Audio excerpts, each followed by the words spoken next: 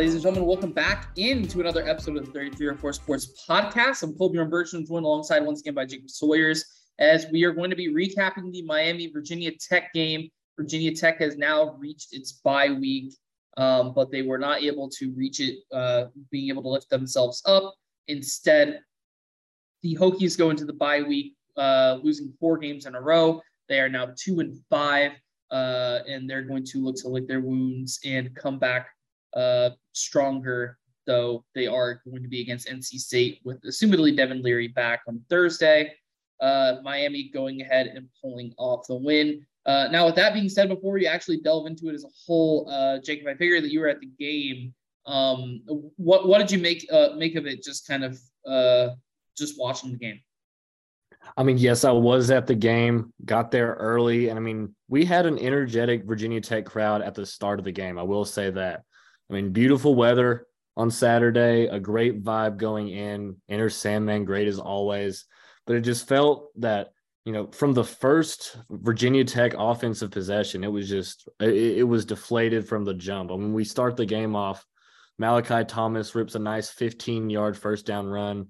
And then we go to Daquan Wright, who picks up 25, 30 yards, and then a turnover just like that. And I really don't know if that sold-out Lane Stadium recovered after that. It was very fun, and we were very excited to get the dub, but it just did not work out that way. I think it's less the fact that there was the fumble, more the fact that Van Dyke, within a minute after the fumble, was able to lead Miami to a touchdown. Absolutely. So it went from Virginia Tech's offense driving down the field to Miami just scorching earth and being able to get a score right off the turnover.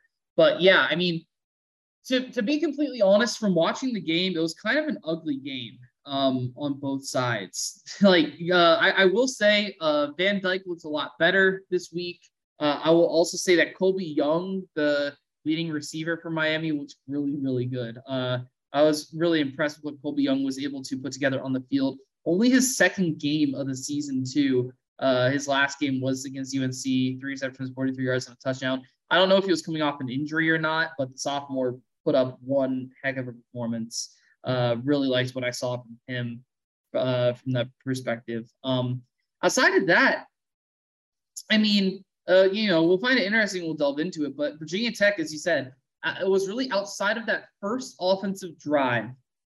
BT had nothing going for it offensively. It was really, honestly, kind of sad to watch. I think from any perspective, because it was just bad football. Period. It was not fun to watch whatsoever. And then you kept going. And then in the fourth quarter, it's almost like the Virginia Tech team finally realized, we can play football.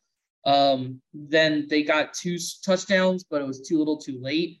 And Miami pulled it out with that 6-point win. Now, granted, I think this is a good thing to note for Virginia Tech. This is the closest defeat it has had in its 4-game losing streak. But that's also not saying much when your other 3 games were blowouts. So technically, I guess they covered the spread, but that does not matter. We'll go ahead and start, I think, with probably one of the brighter notes for Virginia Tech is the fact that they were, generally speaking, able to shut down the run game. I believe they only got Miami only got 107 yards on the ground, with their lead back Knighton having 10 carries for 27 yards. So yet again, Miami not having a great day on the ground. No, you're correct. I mean, after coming off that Pitt game, giving up 320 yards to Israel Abanikanda, I was grateful and happy to see those Hokies shut down Jalen Knighton, like you said, only 27 yards on the ground. But where they were able to focus in and stop the run game, they just were not able to stop that Van Dyke to Colby Young hookup. I mean, Young picking up 9 receptions for 110 yards. So, I mean, it was just a pick your poison kind of game, going from last week at Pitt with the run game beating the Hokies down to on Saturday when Van Dyke throwing for 350, 2 touchdowns. It was tough to watch, like you said. We were able, I thought that Virginia Tech was able to make some stops there on third down in the second half, especially only giving up 3 points in the second half. But for the most part, that Tech defense was was rendered defenseless in the secondary when Van Dyke wanted to go deep. Yeah, definitely. I believe some recent injuries have not been beneficial for the secondary of Virginia Tech, and hopefully some of those guys can be healthy and ready to go coming out the bye. But ultimately, and I think this is a continued trend as well, but if you go and look at the team's stats, ladies and gentlemen, on ESPN, Virginia Tech continuing to do well with limiting its penalties in big games. They were having a really bad issue with that. I believe it was the West Virginia game and the ODU game. They had really bad issues with it. And ever since, they've reduced it by a lot. This game, they only had 6. But a really telling thing, which is really, a bad sign for this team. I don't remember. I don't think all these were on their offensive line. I think there's a good bit that was defensive. Miami had 17 penalties for 159 yards. So Miami was trying to lose this game in a sense, quote unquote. And Virginia Tech still was not able to capitalize. And we'll talk about 2 key drives for that VT offense. But the fact that Miami racked up that many penalty yards and Virginia Tech wasn't even closer, I think is kind of crazy. I agree. I mean, I think it's telling that, a first-year coach in Brent Pry, and it just seems like when that team learns how to mend one issue, they're just making new mistakes. I mean, you talked about the penalty not really being that much of an issue this game, only giving up, I believe it was 54 yards in penalties. 56, yeah, 56 on 6. But finding new issues and new ways offensively. They did not get the ball going with the run game. We had the passing issues that I'm sure you're going to bring up here in a few. Only 257 yards total offensively. I mean, it was just there were just a lot of new mistakes made that these Hokies are going to have to hone in on going into the bye week. Yeah, and I think another positive note, because this is not fully negatives for this game, of course, for the Virginia Tech side. I think Malachi Thomas did well again. Now, granted, it was a lot more contested. It seems like that Miami D-line was really doing well. But Thomas, again, averaging a little bit over 3 yards a carry.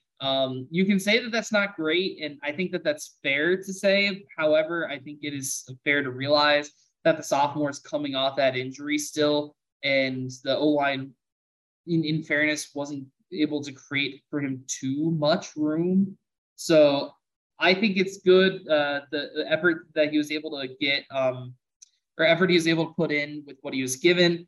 But not only that, Malachi Thomas definitely being the best player on offense that day, because he was also the leading receiver for the team. 6 receptions, 43 yards, including the first touchdown of the game in the fourth quarter for Virginia Tech.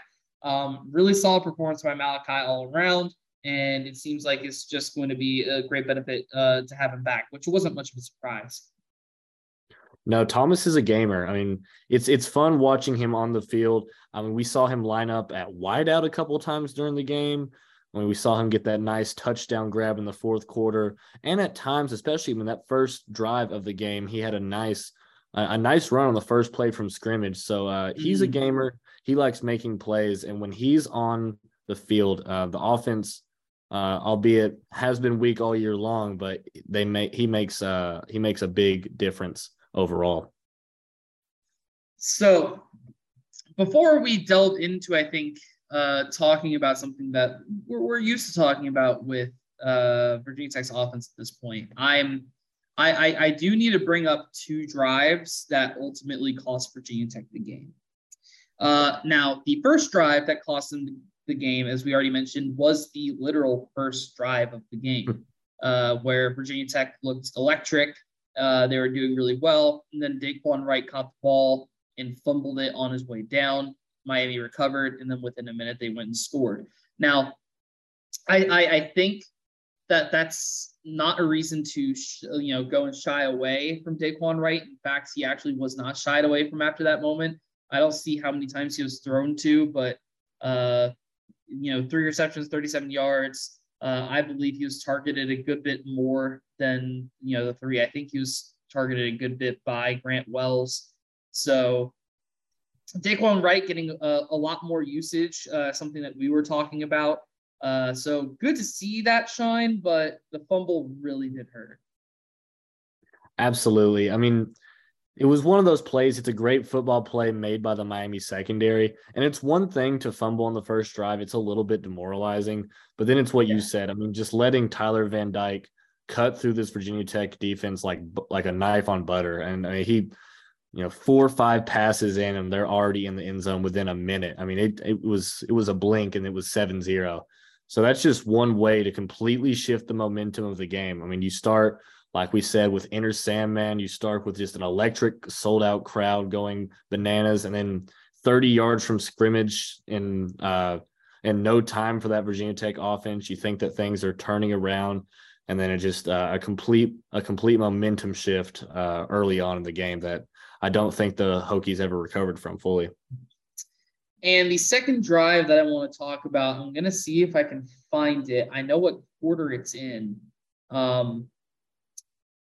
But the drive that I'm going to be referring to was one where there was a deep ball thrown by Grant Wells. Maybe this one. Mm-hmm. It might be this drive in the third quarter, which started with Grant Wells completing one to Nick Gallo. I don't quite remember exactly which drive it was. Again, I only know that it was in the third quarter. It doesn't even say, for a couple times who Grant Wells incompleted to, but I digress. What happened was Grant Wells, I will say, and we'll talk more about him, but he did slightly underthrow the receiver, but it wasn't by a lot. Dwayne Lofton should have caught that ball. He was behind multiple defenders. It was a little bit underthrown, but not like egregiously. It's just something to where he didn't lead Dwayne Lofton with the ball. And if Lofton would have, caught that rather than acting upon what he's going to do after he catches the ball, that would have been the first 6 for Virginia Tech. And that alone would have won them the game. I think that's a lot more of an egregious error, particularly from a little bit more of a veteran and a sophomore in Dwayne Lofton. But I do also have to say that not only has Lofton been relatively consistent this season, but he's also kind of been getting his work repped up a little bit more. And granted, the receiving core losing a lot of the talent that it had, he originally wouldn't have been wide receiver 2 this year. Given if one of the guys hadn't have left, he'd probably be wide receiver 3, wide receiver 4. No, I mean, Dwayne Lofton's made plays all year long, and he's had some good games thus far. And on this play, even, he makes a good move on the corner, and the safety undercuts the ball to where, I mean, he has a walk-in touchdown if he catches it, and the ball hits him right under the chest. And like you said, it was underthrown slightly by Wells. But I mean, when you're a Power 5 ACC Division I wide receiver, I mean, that's a ball you have to catch, and that's a ball that if you catch, you get up. You put 7 more points on the board, then you're not scrambling the last 5, 6, 7 minutes of the game to come back from a nearly impossible and insurmountable deficit. Yeah, I believe it would have made it a 17-7 scoreline. And then, of course, if things ran the same way that it did in the fourth quarter, Virginia Tech would be able to pull it out. But, yeah, I mean, it's kind of one of those things where Lofton obviously is going to want that back. But, really, really unfortunate. 2 just absolutely brutal mistakes that cost Virginia Tech 2 of their, unfortunately, only good offensive drives. As the rest of the time, Van Dyke had his own issues as well, but ultimately Van Dyke was mostly on the money, so there's not much to say on his end. I mean, he had 351 yards and 2 touchdowns. You're not going to be saying much in that regards. But both quarterbacks were a little bit inaccurate, but Grant Wells, it felt a little bit more egregiously so. There felt like there was at least probably half of his incompletions were just passes that he missed, right? I agree. I mean, there were plays too where he just wasn't able to get some of his wide receiver 1, Caleb Smith, who's coming off of a 100+ yard game. And I see here, I mean, he had 3 receptions for 26 yards, and he just wasn't able, when he targeted him, to put the ball where Smith needed it to be in tight coverage. And even just some regular slants, the routes where guys are open and you just have to put it right in their hands. He just wasn't able to do that, especially in the first half, really. He was able to buckle down closer to the end of the game, but yeah, that first half we were seeing some clear misses from number 6. Yeah, and I mean, with how the season's gone, with a lot of the pressure that he has to take and whatnot, I will say I think, definitely understandable some of the struggles that are still there. Of course, also taking that jump from Marshall to Virginia Tech is going to do it. But I still think it's really hard to watch some of the decision making, because there's times where, as you mentioned, you'll get one of those players open and he's just not going to throw. It'll be too late, or he has a player wide open. There was a couple times during that game where he had a player wide open. I think he got outside of the pocket, but then rather than actually throwing it to the open man, it's like he didn't trust his own arm and he decided to run, and it just led to nothing. So I don't know. There are some times where ultimately there's just mistakes that can't be made like that could have possibly changed things a little bit. Is definitely not his worst day, but definitely one where against the defense in Miami's that is not the most stout. I mean, realize they gave up 45 points at home to Middle Tennessee. It's something where you've got to be able to do a little bit more. Absolutely. I mean, this is a game that Wells is going to wish he had back, especially at a time when Virginia Tech needed a win. I mean, at 2-4 before the bye week, you'd feel a lot better about the remaining schedule going 3-4 as opposed to 2-5. So Wells is going to have to do some studying, some reflecting, watch some film, and just hone in on his craft. I mean, we knew coming into the year that this was going to be the tail of the tape for some of these games, the Miami game, a couple others, North Carolina maybe. So, I mean, this is just one where, like you said, you lick your wounds, you get back up and move forward and see if Wells can develop from this point on. Yeah. With all being said, though, we'll look at one last thing. But firstly, Miami, moving past today, they have games against Duke, Virginia, Florida State, Georgia Tech, Clemson, and Pitt. I think a few of those are definitely winnable for the Hurricanes. The side that originally I thought was going to top the Coastal. I don't know if I feel that way about them now. I've been feeling a lot stronger about UNC over the past few weeks. But we'll see what happens there. We'll see if UNC's defense really does kind of let it down at some point. But for Virginia Tech going into the bye week, they come right out of it and play the Wolfpack in Raleigh. And then outside of that, you've got Georgia Tech, Duke in – oh, gosh, did I mess it up? I don't think I did. No, they're in Durham, yeah? So Duke and Durham, unless I'm messing it up. Then they've got a road trip to Liberty, and then they have their final game at Lane Stadium. I didn't mess it up. Why am I doubting myself? No, that's right. Final at Lane to play UVA. And you and I were talking about this before, but I don't see many wins on this remaining schedule for Virginia Tech, assuming things don't change for the better. No, I do see this as an opportunity for Brent Pryde. He's talked over and over again about the potential that this team could reach. So these are, 4 or 5 games left on the schedule for Virginia Tech. Win or loss to just, get that, for him to get his experience in the ACC Coastal, figure out these teams, figure out what he needs to do with his quarterback, with his personnel, and then just move forward to next year. But there's still going to be some excitement towards the end of the year. UVA is always going to be a battle with that Commonwealth Cup. Yep. And there are bright spots, but yeah, there are going to be some tough ones here in the coming weeks for those Virginia Tech Hokies. Yeah, so ultimately it's going to definitely be hard weeks ahead for Virginia Tech. Things do not get easier. But give them the bye week, they'll get rested up, and then quite possibly they will be back out, and we'll see how they'll fare against the Wolfpack, who may or may not be – actually, no, they have the bye week as well, so they should be ranked when we play them. But that being said, though, ladies and gentlemen, I want to thank you all very much for listening here to the 3304 Sports Podcast. Jacob, once again, pleasure to have you on. With that being said, we will probably have a little bit later of a schedule this week. I don't know. We're trying to figure things out behind the scenes. I can tell you we're still going to have the football picks. I can tell you we're still going to have the questions. But obviously, with Virginia Tech football not playing this week, we are not going to have a preview and recap. So we're looking at some possible other things. There's been some stuff that we've been cooking in the background, and we will be sure to get that out to you as quickly as we can. So that being said, again, thank you all so very much for listening to another episode of 3304 Sports Podcast. And I hope you all have a great rest of your day, whatever time it is.